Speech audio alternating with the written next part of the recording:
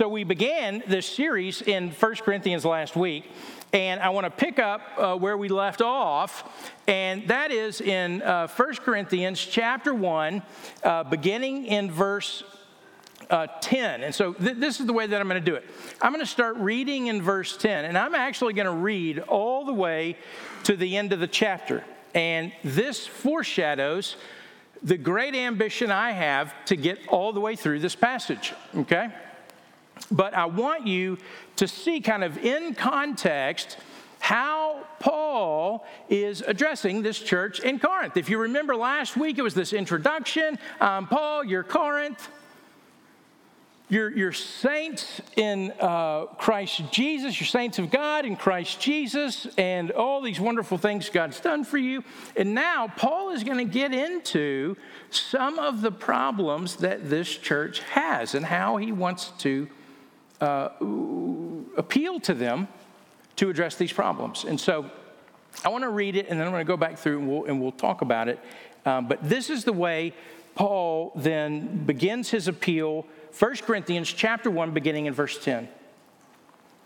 He says, I appeal to you, brothers and sisters, by the name of our Lord Jesus Christ, that all of you agree, and that there be no divisions among you, but that you be united in the same mind and the same judgment.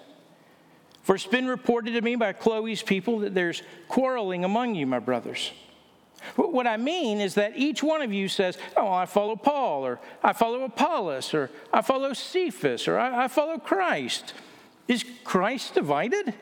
Was Paul crucified for you, or were you baptized in the name of Paul? I thank God I baptized none of you except Crispus and Gaius, so that no one may say that you were baptized in my name. Well, I did baptize also the household of Stephanas. Beyond that, I do not know whether I baptized anyone else.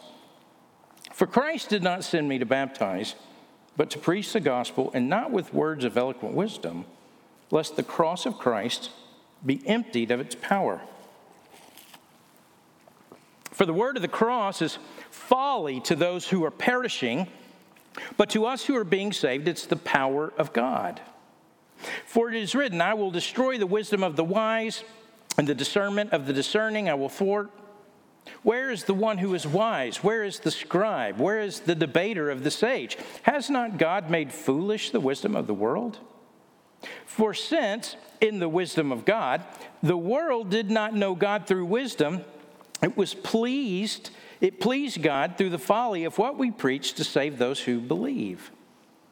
The Jews demand signs and the Greeks seek wisdom, but we preach Christ crucified, a stumbling block to the Jews and folly to the Gentiles. But to those who are called, both Jews and Greeks, Christ, the power of God and the wisdom of God. For the foolishness of God is wiser than men, and the weakness of God is stronger than men. For consider your calling, brothers. Not many of you were wise according to the worldly standards. Not many of you were powerful. Not many were noble of birth. But God chose what is foolish in the world to shame the wise. God chose what is weak in the world to shame the strong. God chose what is low and despised in the world, even things that are not, to bring to nothing things that are, so that no human being might boast in the presence of God. And because of him, you are in Christ Jesus, who became to us wisdom from God, righteousness and sanctification and redemption, so that, as it is written, let the one who boasts boast in the Lord. This is the word of God. Now, to remind you, Paul, he is addressing, he writes this letter to address, so the Corinthians, they had written Paul a letter. Paul was in Ephesus, church is about 5 years old, and they had come upon some things that they needed Paul to sort out for him. And so they wrote to Paul the matters of their concern. And Paul says in chapter 7, verse 1, I'm going to address the things that you wrote to me.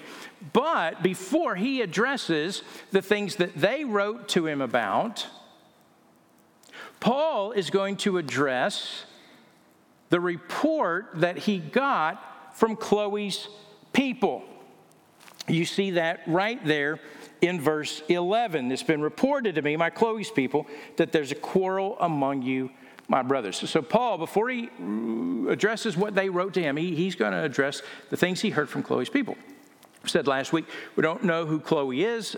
We know she has people, and that's about all we know. And so whether they're her servants or the people that worked for her, and they travel back and forth between Ephesus and Corinth, we don't know all those details. But Paul has heard, and evidence was brought to him that there were some quarrels and some problems in the church. And it begins a series of issues that Paul is going to address with this church.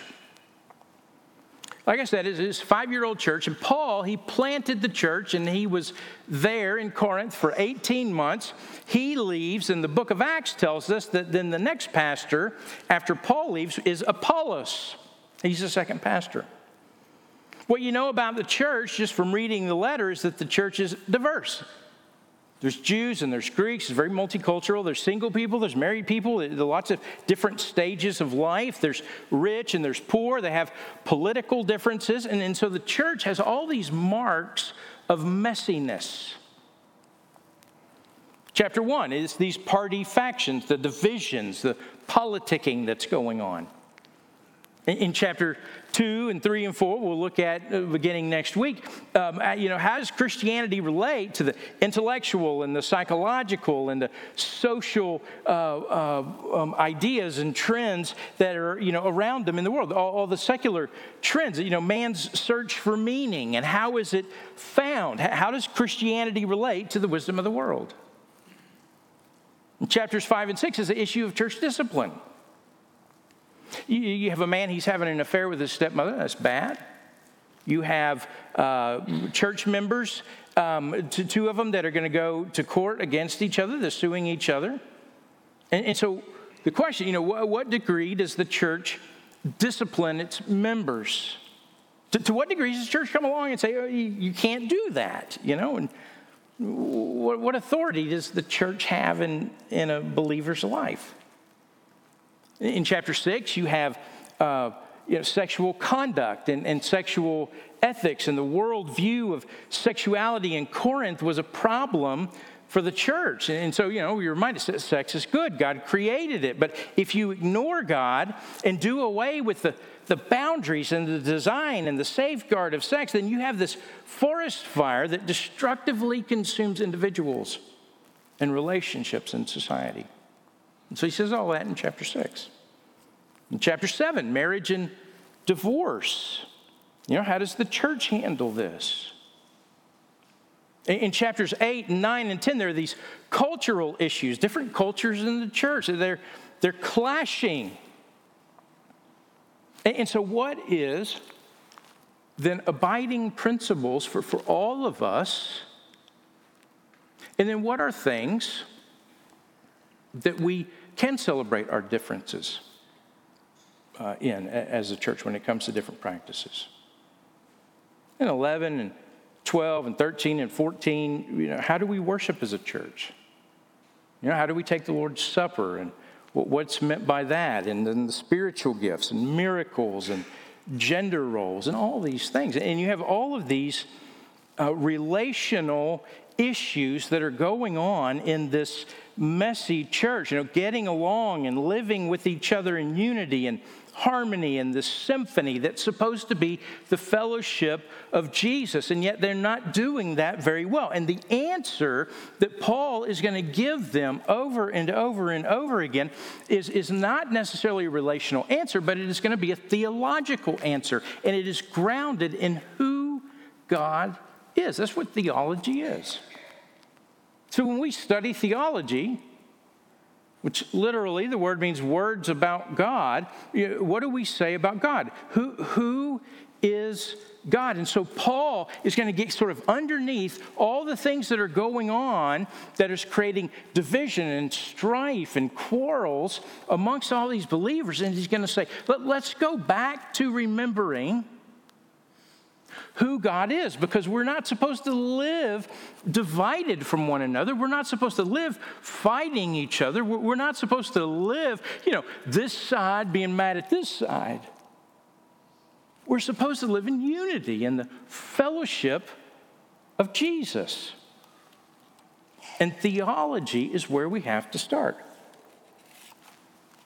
Now, it's interesting. This ancient letter, what we're going to find, I told you last week, it deals with right now issues. I mean, not much has changed, has it? And we went at it a little bit. I mean,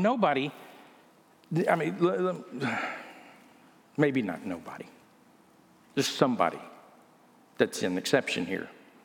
But by and large, most people don't want to be in a messy church, right? And if you do want to be in a messy church, we're worried about it. We're trying to find you. We're trying to figure out who you are. See, where there are issues that have to be navigated and sin that has to be dealt with and relationship issues and tensions that have to be worked through. And it can be exhausting. But if you think about it, that's the nature of a church that grows. It's the nature of a church that continues to reach out beyond its walls and see people come to faith. You have messiness. You have differences. You have diversity. You have relapses. You have immaturity. You have people who offend. You have people who are easily offended. And if you don't, your church has stopped growing. It's become rigid. It's become stiff. You see, because here's what the gospel does. This is what the gospel is going to bring people together who otherwise wouldn't come together. And so when you come together, and you wouldn't normally have come together on your own, you do. You have relational problems. You have relational issues and cultural issues. Because the gospel brings people together of different cultures, and it brings people together with different relationship histories, and brings people together with different views of politics, and it brings people together. Some people come out of real brokenness, and some people are in different places of healing from all kinds of things, and relapses and setbacks. You see this. And so the gospel reaches people. And some of the people he reaches are super excited and jump in and want to share everything they know or think they know. And they get some things confused. And so you take them aside, you talk to them about it, help correct them. This is discipleship. So there are a couple of different kinds of churches with different problems. Growing churches where the gospel reaches people, they come together with different levels of maturity and perspectives. The need for discipleship is crucial, and the need for grace for one another is crucial. It's essential. Churches that don't grow, you have different problems. Oftentimes it's like pride and lack of passion and no vision, and it's they're fearful and suspicious, and so there are no perfect churches, no churches that aren't messy in one way or another. So what kind of problems do you want to have? These kinds of problems.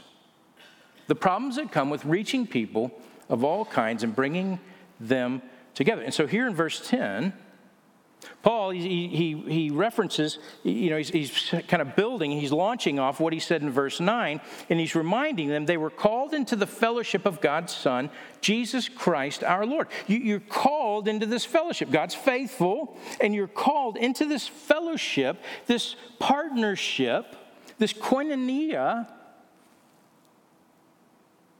and it's this fellowship of God in God's Son, who's Jesus Christ our Lord. And there's these divisions and factions, and people are jockeying for importance in one way or another, and pride's there, and fighting and quarreling. And Paul's saying, listen, if you want to be united, I want you to be of the same mind and the same judgment. That's what he says there in verse 10. You need to have the same way of thinking. Not that you think the same way about everything, but that underneath, theologically, you have the same way of thinking. You have the same vision for what this deal is called the church. In Philippians chapter 2, Paul will instruct them. He'll say it this way: have this mind amongst yourselves, which is yours in Christ Jesus. And he goes on to say, look, you consider others better than yourself. It's this theological underpinning for how we relate to each other. Now, what is that? What is Paul going to instruct them about that speaks to the quarreling and the fighting and the pride and the misunderstanding that fuels the divisions and dissensions amongst them? How will he address that?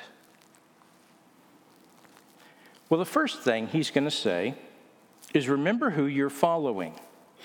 The true north of being a Christian is not a group that you think is cool or some preacher or leader that you think is amazing. All right? Look at verses 12 and 13. He says, what I mean is, each of one of you says, somebody says, I follow Paul. And the other guy says, no, I follow Apollos. And the other guy says, I follow Cephas.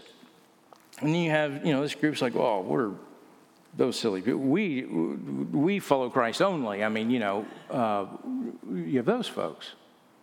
So you have Paul. He's the planter of the church. He's the one that founded the church. And there are people that are like, I follow Paul. I was here from the very beginning. My name's on the plaque. I'm on the original roll sheet, and I haven't missed a Sunday school class in 5 years. Then you have a group of people that, I was baptized by Paul, which is awkward probably, because then Paul only names 3 people that he baptized, and everybody's looking and go, wait a minute, Tim, I thought you said you were baptized by Paul. And Tim's left to go, Paul's confused, he forgot. And so that's weird. Some are saying, I follow Apollos. I came here when Apollos is the great preacher and great communicator. And this thing really started happening when Apollos came here. And then others like, oh, no, I follow Peter. And some are like, you've never even met Peter. And others are like, y'all are silly. It's just me and Jesus.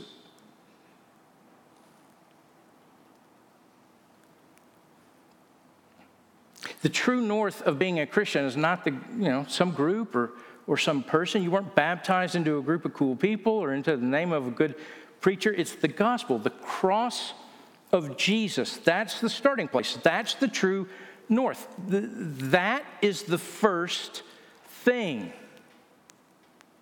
You're having quarrels and you're having fights. Let me bring you back to the first thing. The first thing here is the cross of Jesus. Christ, he didn't send me to preach to baptize, but to preach the gospel. And he says, this is, and not to preach it with words of eloquent wisdom, lest, and then he says, the cross of Christ be emptied of his power. The gospel is the cross of Christ. And that's the first thing we remember. Now, before we look at the second thing, let me show you where Paul is leading us, the place where he wants to get us to, the place where unity in the midst of all our diversity is possible. So skip down to the very end, verses 29 to 31. This is where Paul's leading us. This is going to be the conclusion of everything that he is about to say. And it's the conclusion because he says, so that, everything I've said leads to this, so that no human being might boast in the presence of God. And because of him, you are in Christ Jesus, who became to us wisdom from God, righteousness and sanctification or holiness and redemption, so that, as it is written, let the one who boasts, boast in the Lord. So that we have nothing to boast about, nothing in ourselves, that all we are and all we have and all we need and all that we could hope for, that is in Christ Jesus. So the boast that we have is in the Lord. That's where He wants us to get to. So how does He get us from fighting and quarreling to there wouldn't be any boasting among us? Now, building on the first thing, this cross of Jesus, Paul says, starting in verse 18, that the cross of Jesus, it's not something that you could have dreamed up in your wildest dreams. For the word of the cross is folly to those who are perishing, but to us who are being saved, it's the power of God. It's not something that you could have found all on your own because you would have never thought to look for it. He goes on, you couldn't see it, you wouldn't have believed it. No amount of intellect or wisdom or savvy or psychology or anthropology or physics or philosophy or common sense would lead you to the only thing that has the power to save you. Because as far as the world is concerned, and the world's thinking, and the world's intellect, and the world's very best wisdom, very best of everything, as far as the world is concerned, this idea is ludicrous. It is moronic, literally, that's what he says. Mankind's pursuit for meaning, mankind's pursuit of making sense of life, of finding the secret of what really makes life worth living. Man is on this pursuit. This isn't something Christianity created about mankind. This has always been. You can go to Barnes & Noble this afternoon or Half Price Books, and you'll see that rows and rows of the best thinkers in the world trying to answer, well, what's the meaning of life? How do we get there? What brings us satisfaction?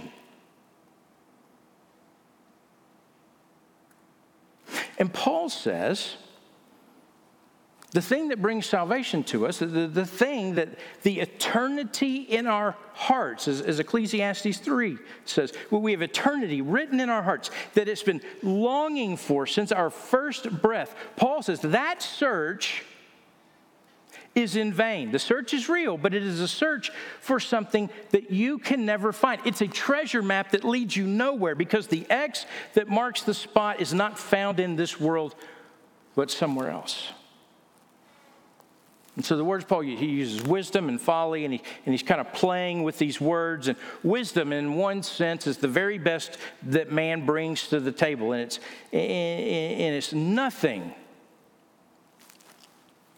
It amounts to nothing when it comes to the search for the thing that's most important. And folly, foolishness, this is the cross.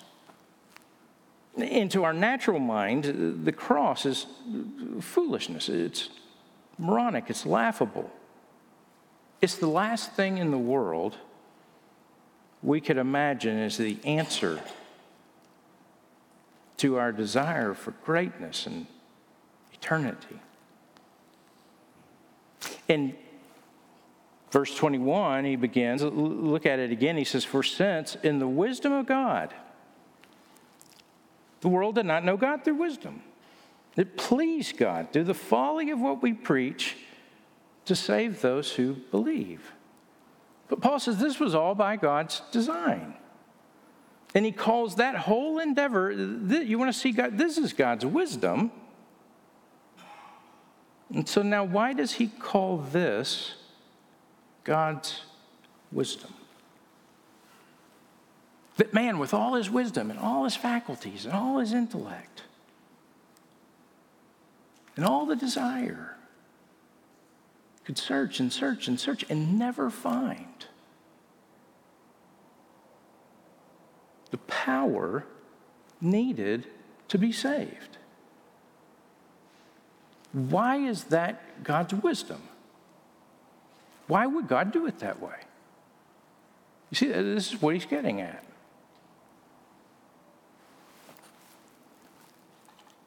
Remember, he's laying the foundation for unity.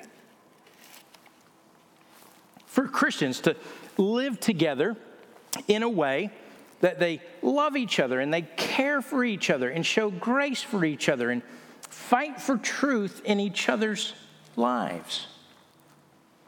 This is what he's doing. So look at verse 26. For consider your calling. When you were called, your conversion, or in other words, when you became a Christian, he says, remember this. Remember when you became a Christian. Remember your life when you became a believer in Christ. That's what he wants you to remember. And he wants you to know, listen, consider your calling. Not many of you were wise according to the worldly standards. Not many were powerful. Not many of noble birth. In other words, what he's saying is, remember, when you became a Christian, it was not because of who you were or what you had done or how smart you were or what you had achieved or where you were born or who you were born to. When you became a Christian, it had nothing to do with anything you brought to the table. That's what he's saying. Instead, verse 27 and 28, look at how he says it. But God chose what's foolish in the world to shame the wise. God chose what's weak in the world to shame the strong. God chose what's low and despised in the world, even things that are not, to bring to nothing things that are. God chose. The word in the Greek is the word election, and we don't like it. I know some of you don't like it. But he uses it 3 times. God chose. God chose what's foolish. God chose what's weak. He chose what's low and despised, the things that are not. So here's what you could do. You could write out next to those verses, though, verses 27 and 28, you could write grace next to those verses. Ephesians 2. Paul writes to the Ephesians. He says, look, you were dead in your trespasses and sins. You were dead. That's how you came into this deal. You followed the course of the world. You were in the grip of the prince of the power of the air, Satan, the enemy. You were his. You lived in the passion of your flesh, and you carried out the desires of your body, and you were a child of wrath, just like everybody else who's ever been born. But then he says in Ephesians 2:4, but God, being rich in mercy because of the great love with which he loved us, even when we were dead in our trespasses, made us alive together with Christ. By grace you have been saved. Grace. So what does it mean to be a Christian? That's what Paul wants us to remember. How do we get through the diversity amongst us and across our campuses, and the mixed bag of all the things that we bring in here together, and be united in the fellowship of Jesus? How do we live with one another? You know what Jesus said, in John 3, they'll know you're my disciples by how? Because everybody looks the same. Well, everybody listens to the same music. Everybody dresses the same. No. They'll know you're my disciples by your love for one another. How do we love each other when we're so different? What does it mean to be a Christian? Well, verse 29, so that no human being can boast. No place where you look to yourself or anything about yourself and you say, oh, well, this is why I'm a Christian. That you wouldn't look at yourself and say, oh, well, I believe because I'm better than the person, who isn't a Christian. Or I'm smarter, or I'm wiser. Were you more able? Were you more wise? Were you more discerning? Were you more humble? Is that why you're a Christian? Paul says, no, that's not why. There's nothing about you that answers the question why you're a Christian.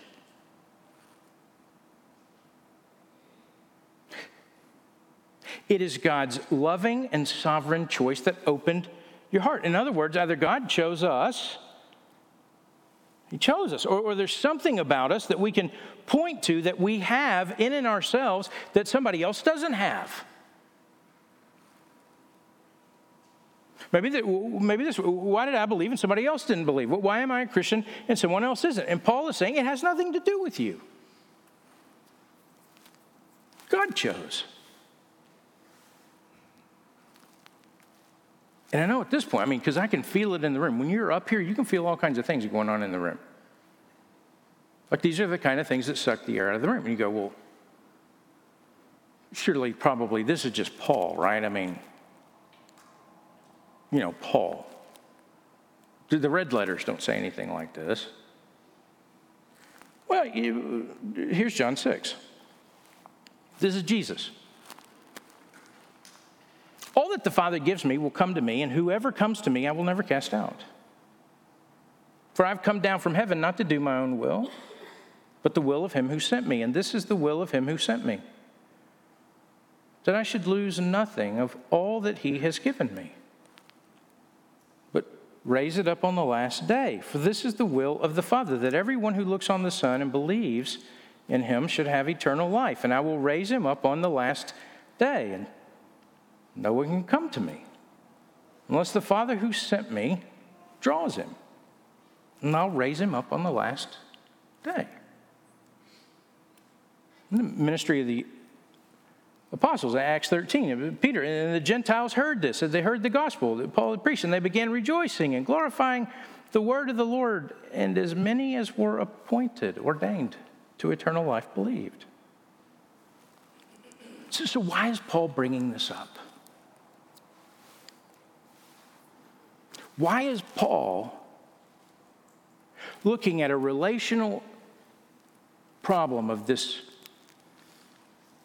division and dissension and people quarreling and fighting and not getting along with each other? People trying to jockey, and say, well, my group's better than your group. And, well, my way of thinking's right and your way of thinking's wrong. And they weren't fighting over theological issues necessarily. They were just trying to make a name for themselves. But they weren't living in this unity. They weren't living in this fellowship of Jesus. They weren't living that out as they were supposed to. And it was tearing the church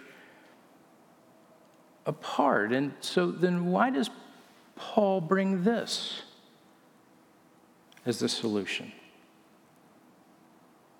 And he wants them to know that how you think about God, who God is, absolutely informs and corrects and directs how we live our lives.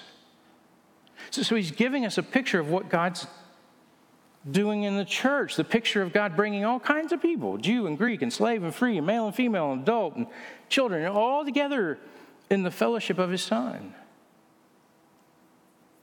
So how can we be Christians together in the fellowship of his Son, loving one another as Christ? And how can we come together to do this and reflect his glory, a group of people who are so different in so many ways?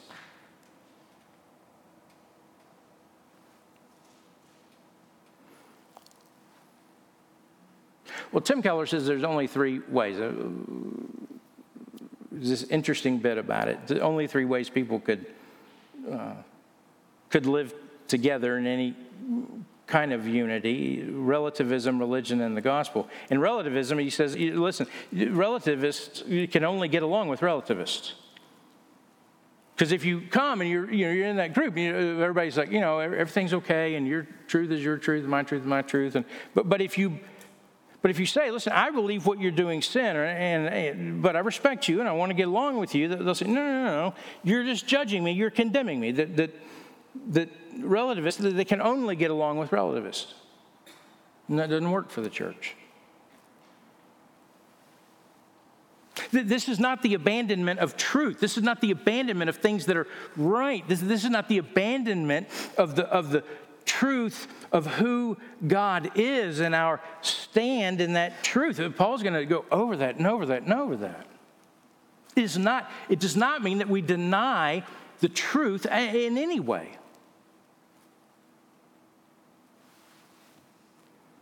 And he says religion doesn't work because religion is essentially all the things you're doing to get to God. And religion doesn't work because what happens is at the end of the day, you end up feeling better about yourself than the other people.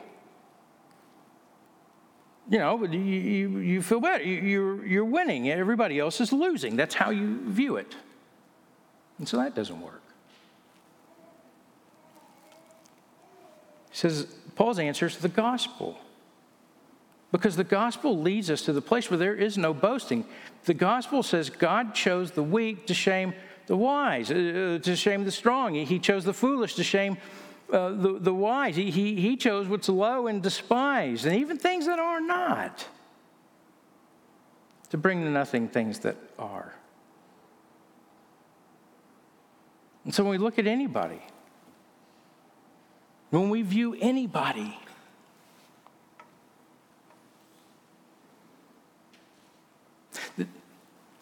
thinks differently than we are, has a different moral set than we do. It's from another religion. We look at somebody that's not saved, we look at somebody who's just completely different lifestyle and not interested in Christianity at all. We have to say, it is not because I'm better or smarter or have more morality or wisdom or common sense than they do.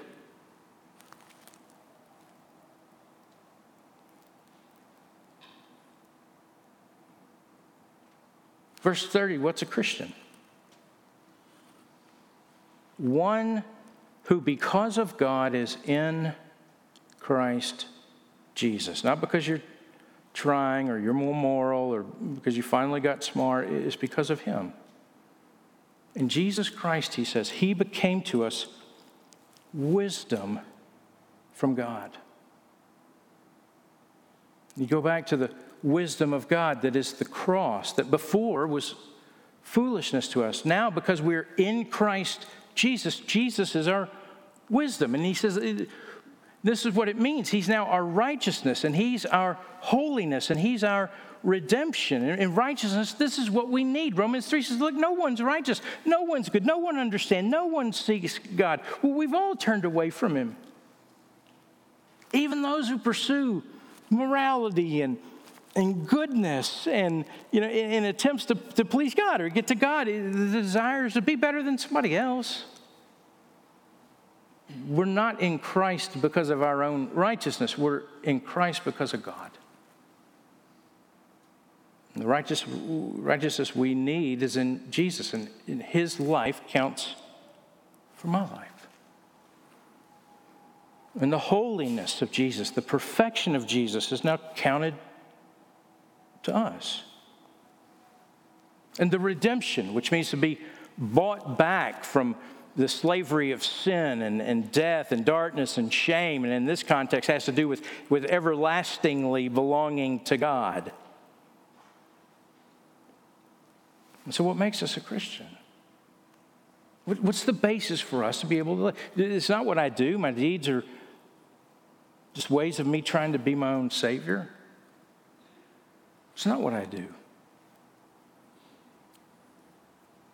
It's praying a prayer like this, that Father, accept me not for anything that I've ever done in my life, but accept me for all that Jesus has done and all that he has for me, all that he is for me. Let him be my righteousness. Let him be my holiness. Let him be my redemption, not me. So that the foundation of your past is not, relationship with God is not your past, but it's Jesus' past. It's not your record, it's his record. Do you believe that?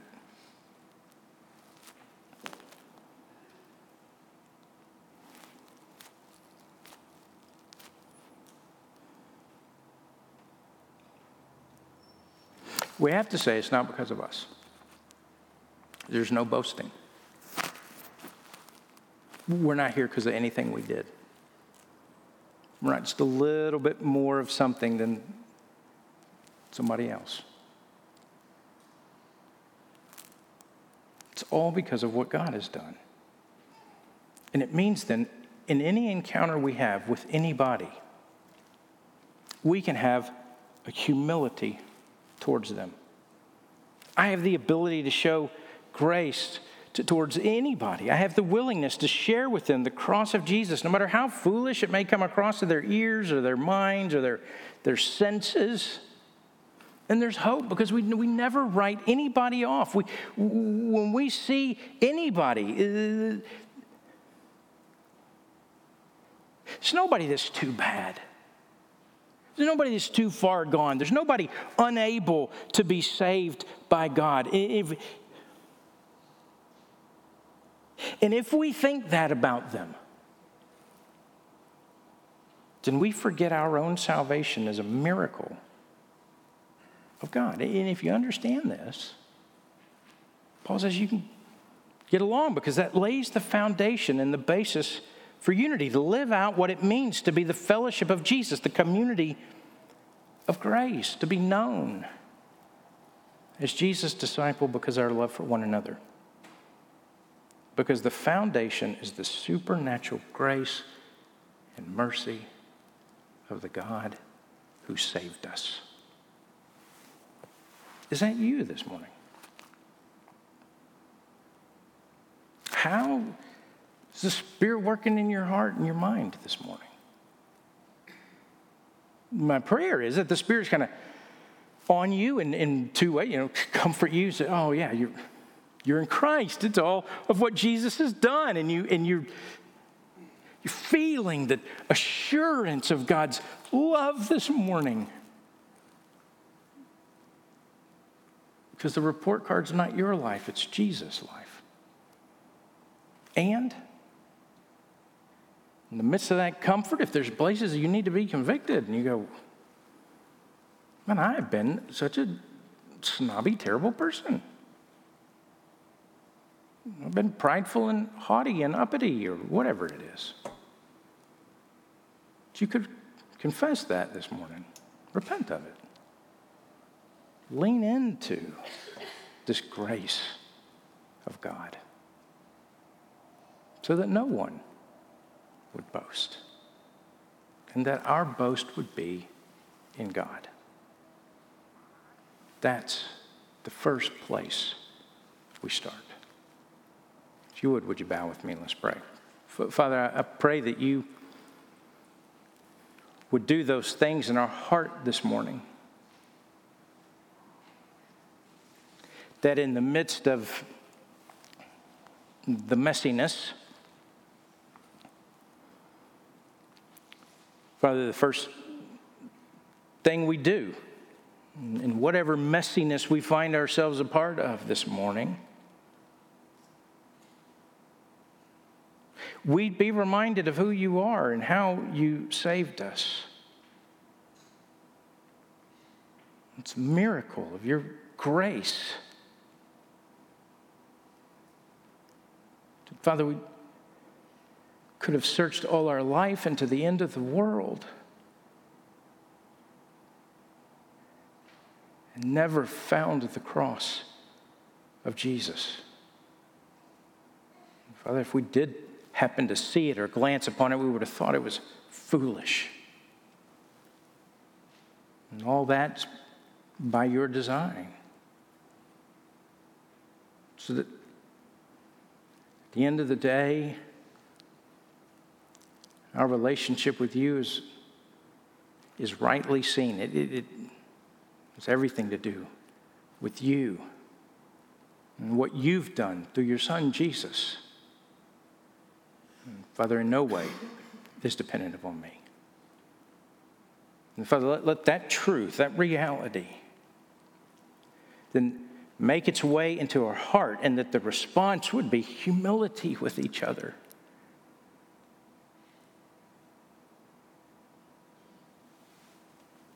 So that, as John says in 1 John 4, that since you loved us, we also then would love one another. Father, we ask this the only way we can, in the name of your Son, Jesus, and by the power of your Spirit. Amen.